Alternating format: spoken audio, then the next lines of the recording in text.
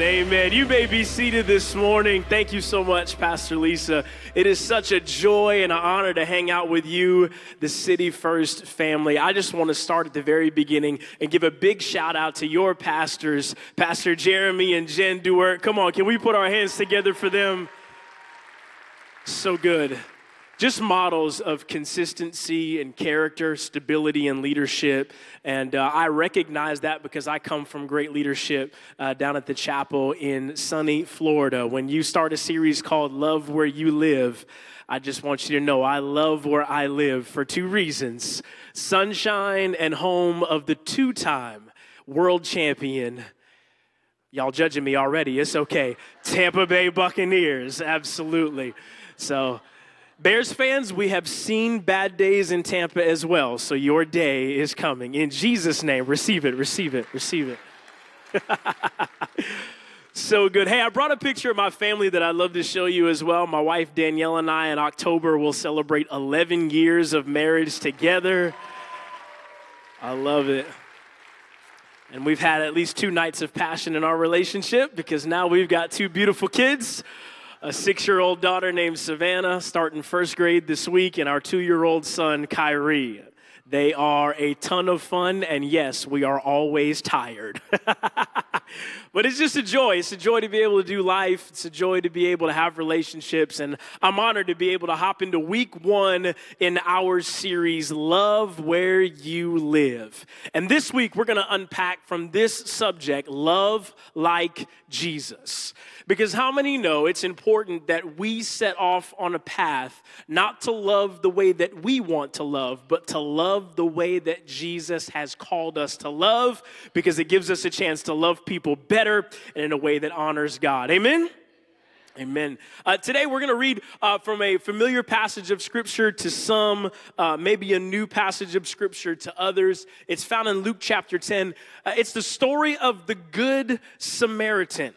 It's created a cultural phrase that we'll use, the Good Samaritan, usually used for people that return a lost wallet or a lost dog, never for someone who returns a lost cat.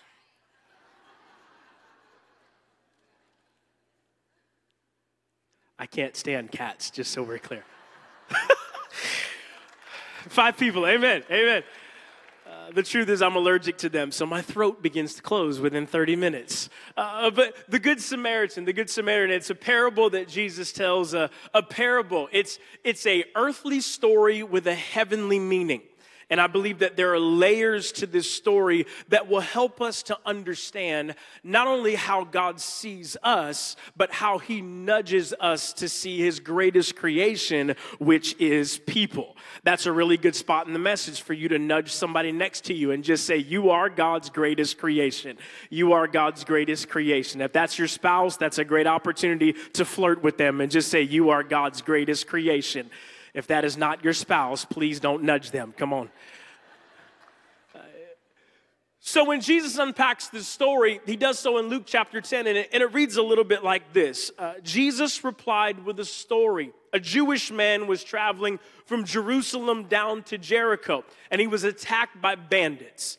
They stripped him of his clothes, they beat him up, and they left him half dead beside the road.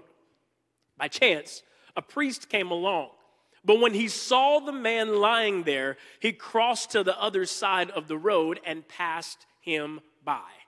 A temple assistant walked over and looked at him lying there, but he also passed by on the other side.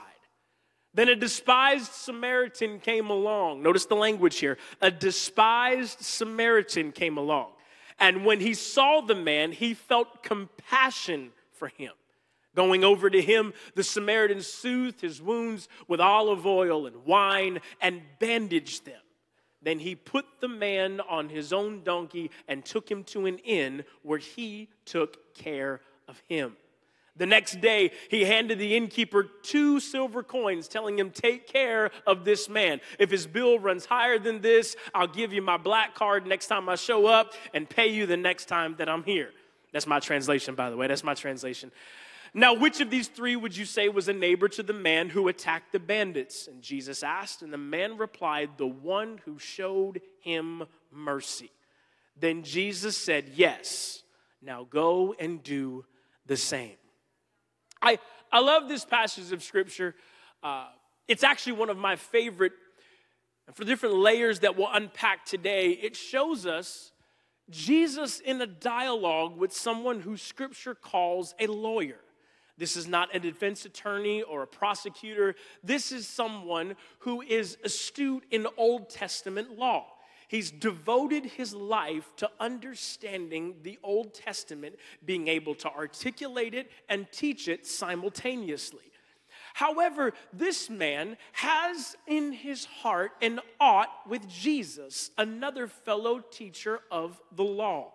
And because he has this ought, he wants to try, some of your translations say, to trap Jesus. Because Jesus has shown up on the scene with a gangster lean, and he is communicating to the community of that day about a kingdom that he has come to bring. A kingdom that is all about receiving the love of God and the forgiveness that God brings, the grace that flows from heaven down to earth. Jesus has come to communicate this message, but this lawyer is having a hard time. And so he is trying to trap Jesus so they can attack him. And he walks up to Jesus and says, Jesus, what is the greatest of all commandments? Jesus then pulls the proverbial carpet from underneath him, because while this man thought Jesus was going to look at the crowd and point to himself, he looks at the man and directly quotes the Old Testament by saying, love the Lord your God with everything you are and everything that you have, and then love your neighbor as yourself. It's in this moment now that the man is almost seemingly on his heels, and so he looks for a caveat or an out clause as to who he's supposed to love. Pause, because let's all be honest, we would love to be excused from loving certain people. Y'all with me? I'm going to go talk to them over here. Here we go. We'd all love to have an out clause where God says, love everybody except for them. But Jesus then looks back at this man and begins to tell a story about who our neighbor is. When he begins to unpack this story layer by layer, you can feel the tension begin to rise with the listeners to this story because of the layers. Let's unpack them together today. Jesus looks at this man and says, a certain man went down from Jerusalem to Jericho. It's a Jewish man, as a matter of fact. Jesus is so clear to point out. When he says this, the listeners to this story have a moment where they are believing now, here we go, because they're familiar with the winding serpentine road that this man is traveling from Jerusalem to Jericho. They understand that this road is treacherous, that oftentimes murderers and thieves hang out along this road. So as he begins to tell the story of a man probably returning from a business trip to Jerusalem, back home to Jericho, he says as they're making their way down this road, the listeners would go, he better be armed and he better be alert, because at any moment he could be attacked. Certain man goes down from Jerusalem to Jericho. The Bible says, and then he falls among thieves, which do three things. They strip him of his clothes and his belongings, they wound him, and then they leave him half dead.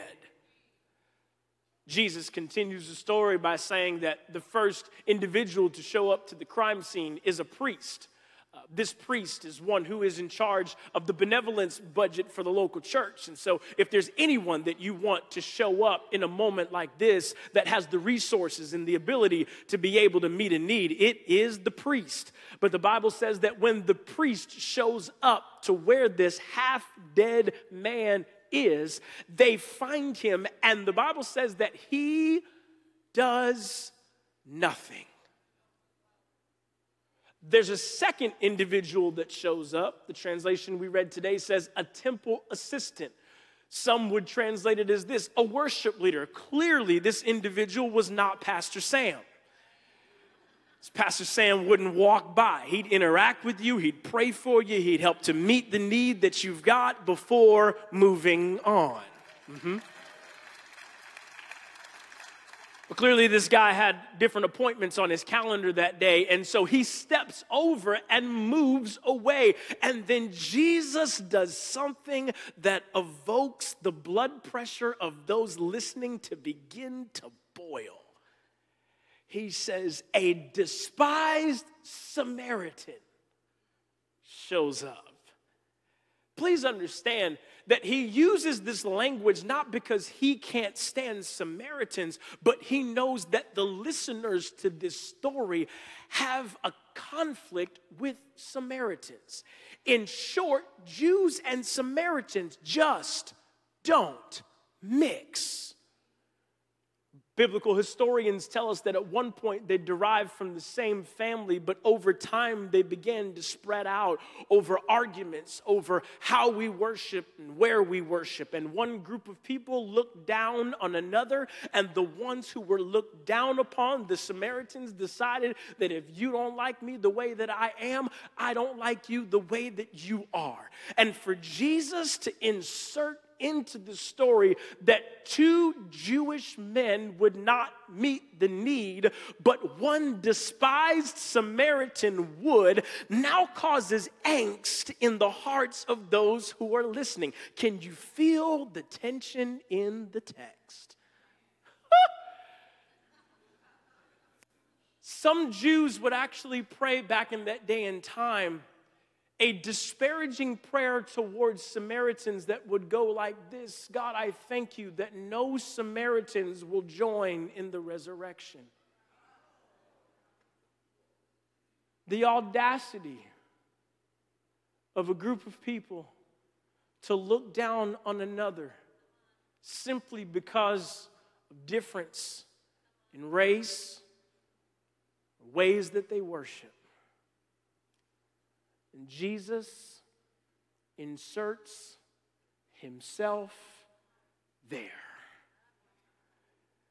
John chapter 4, you'll hear that Jesus is no stranger to Samaria. He actually hangs out at a well in the middle of the day and meets arguably one of the first desperate housewives in all of Scripture. The Bible says that when he has a conversation with her, this is just how I read Scripture, so y'all rock with me just for a second. She looks at him and goes, Jesus, you don't know me. And Jesus looks back and says, you've had 5 husbands, and the man that you're with, he ain't it. To which she responds, running back into the community, I just met a man who told me everything about me, yet I left his presence better than how I showed up. Can I pause right here just for a moment and say that the same Jesus that showed up to the well and spoke to this Samaritan woman and didn't talk to her based upon her past, but talked to her based upon her purpose and potential, is the same Jesus that's speaking to us today and saying that you are not the product of what you have been through. You are the product of who created you, fearfully and wonderfully made in the image of a perfect God, and nothing and no one can separate you from my presence. Even Jesus' own disciples have issue with the Samaritans. You'll see this just one chapter before in Luke chapter 9, when Jesus asks them to go into Samaria ahead of him to find lodging and food for them. When they get there, no one will accept their money, not based upon their money's value, but based upon their race. Jesus looks at his disciples, James and John, 2 guys in the inner circle with Jesus. They look back at him around verse 54 of Luke chapter 9 and say, hey, Jesus, they won't accept this here. Want us to call down lightning from heaven? Zap them? Come on. F-16s, let's go. We can handle it. Jesus just simply looks back and goes, of course not. The Son of Man didn't come to take life.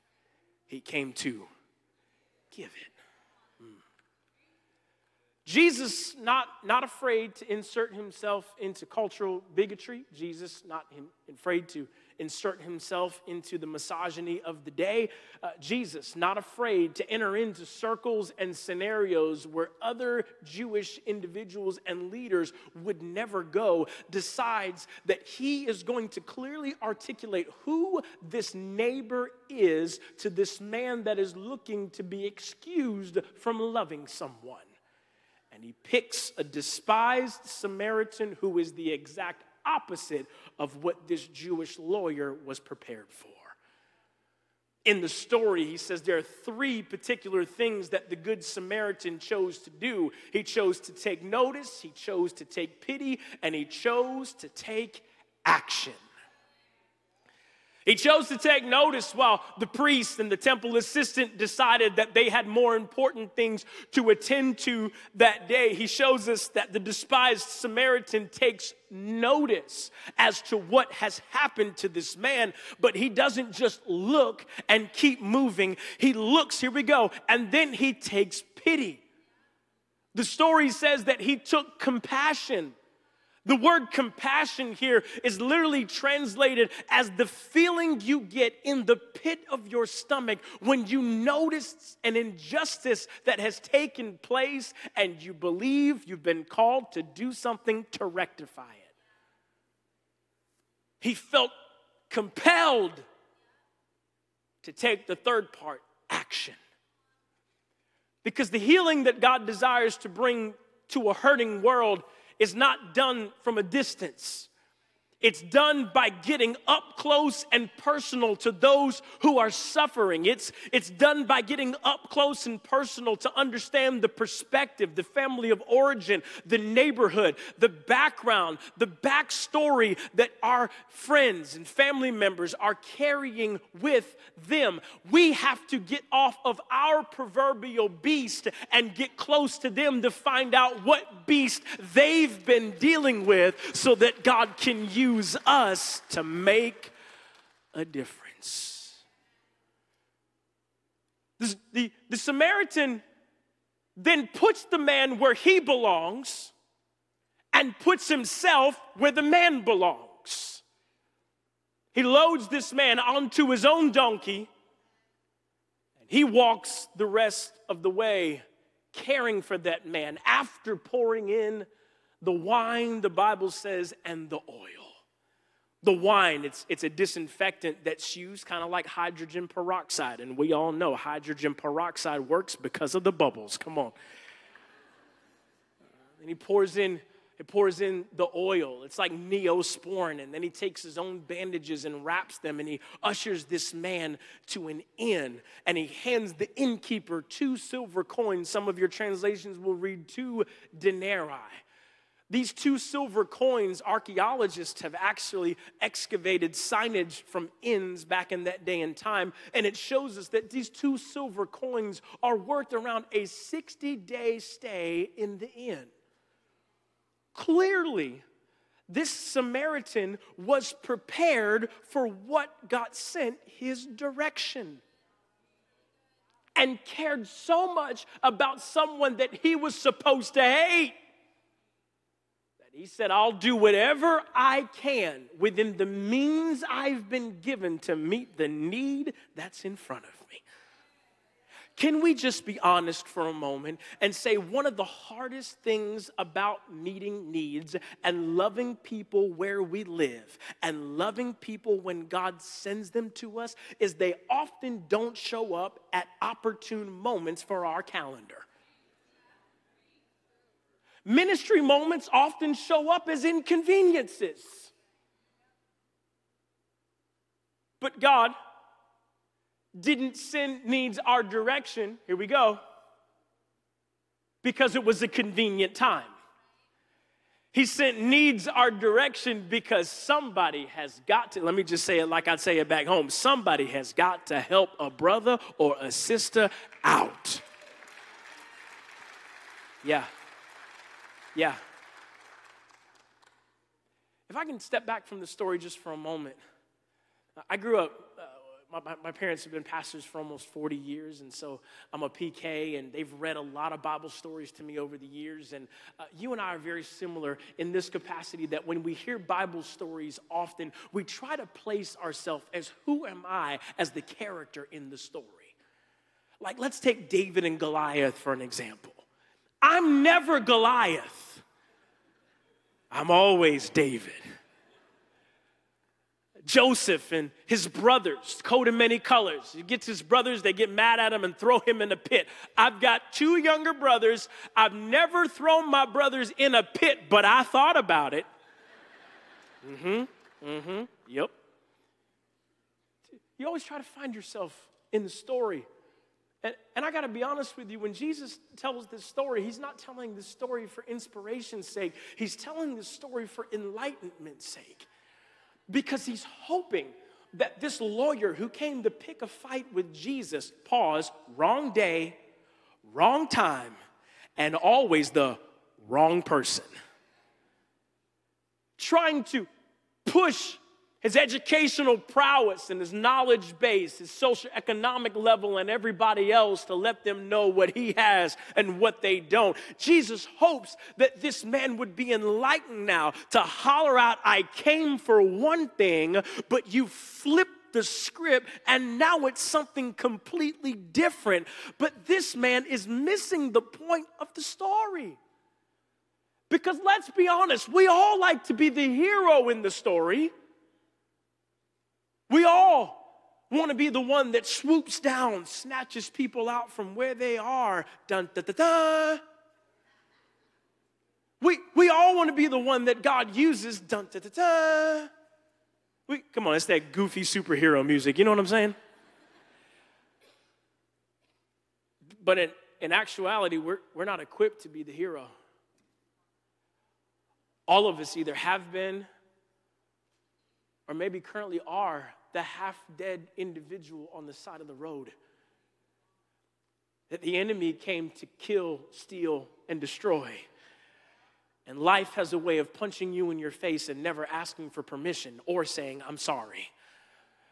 And at some point, we have been on the side of the road needing help and needing someone to come in and pour in the proverbial oil and the wine. And as much as we're resourceful and as much as we figure things out and as much as we believe that we can have the ability to change our circumstance or situation, it's not possible, because while we were still sinners, the Bible says Christ died for us, coming to find us where we were, snatching us up from our dead state on the side of the road and saying, what you could never do for you, I will gladly do for you. I'll go to a cross. I'll be nailed. I'll be whipped. I'll be buried. But 3 days later, I'm coming back with all power in my hands to do for you what you could never do for yourself.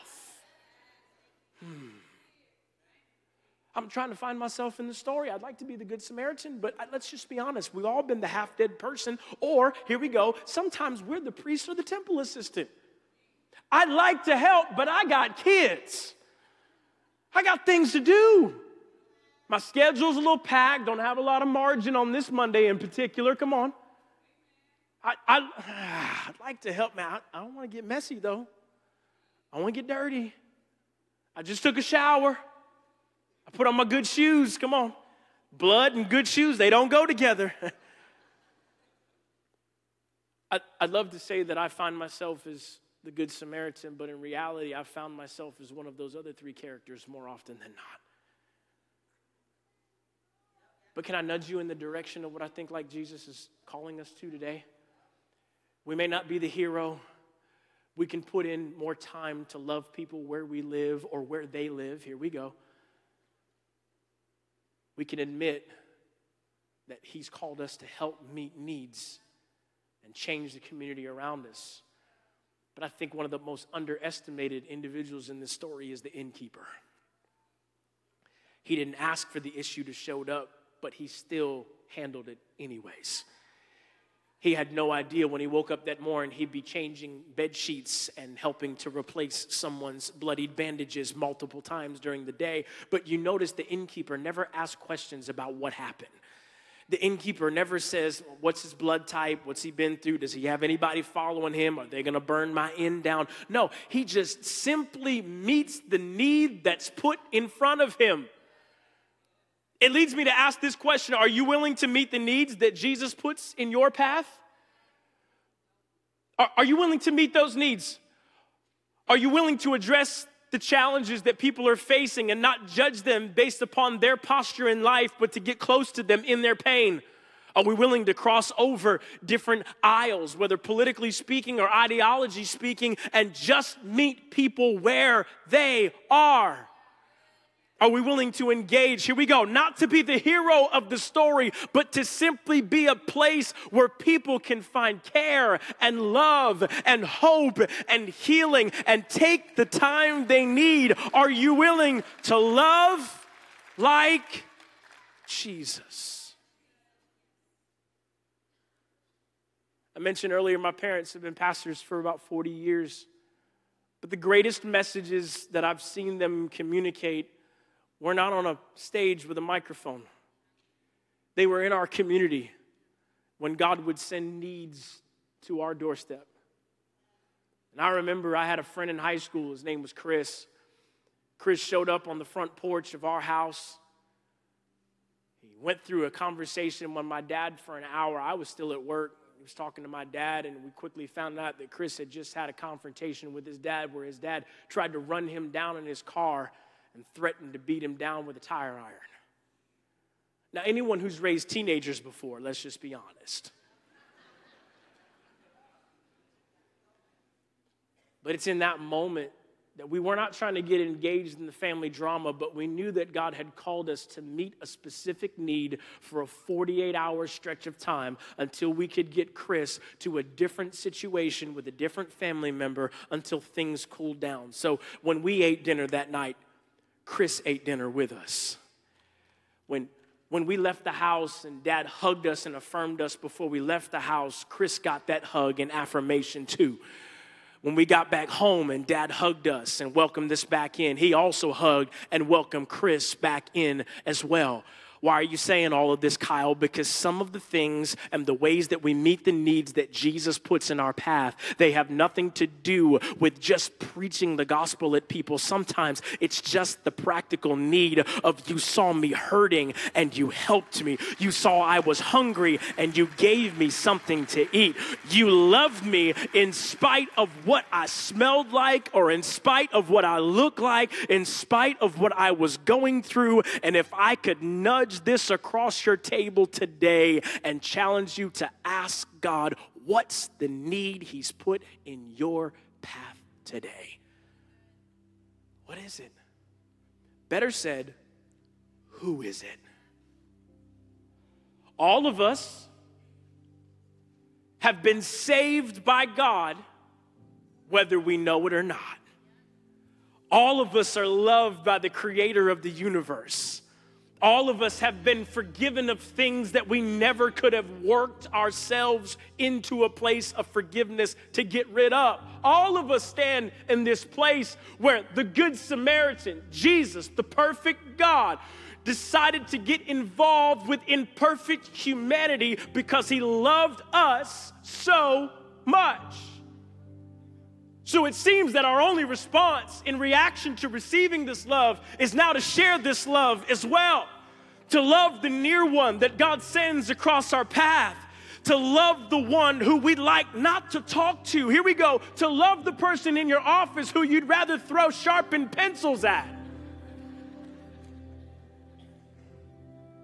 All because someone chose to love us. So who is it? And are you willing? Not are you ready? We're never ready. God, I need to get things together. No. We're never ready. But the question is, are we willing? Are we willing to stand up, to be seen, to speak loud, to be heard, and let them know you can find hope and love and healing here? Our job isn't to fix people, but our job is to love them to a place where the one who can fix them gets his arms wrapped around them and cares for them to a point of no return. You want to love like Jesus? Yeah, I do. Be willing to meet whatever he sends down your path. And when you do, just know, to him be the glory, to him be the honor, to him be the praise, both now and forevermore. Would you pray with me this morning? Jesus, thank you, but you're no respecter of persons, so it's in a moment like this that we give to you not just our desires, but also our hearts. Would you help us to see people the way that you see them? Would you help us to love people the way that you love them? And let this be our anthem, that we cry from the rooftops that you are the answer that we have found, and the answer that someone else is about to find, because of how you use us today and every day to come. In Jesus' name we pray. If you believe this and are in agreement, would you stand to your feet all over this room? Would you stand to your feet wherever you are? Would you shoot your hands in the air? Let's sing this together. We'll shout it. We'll shout it from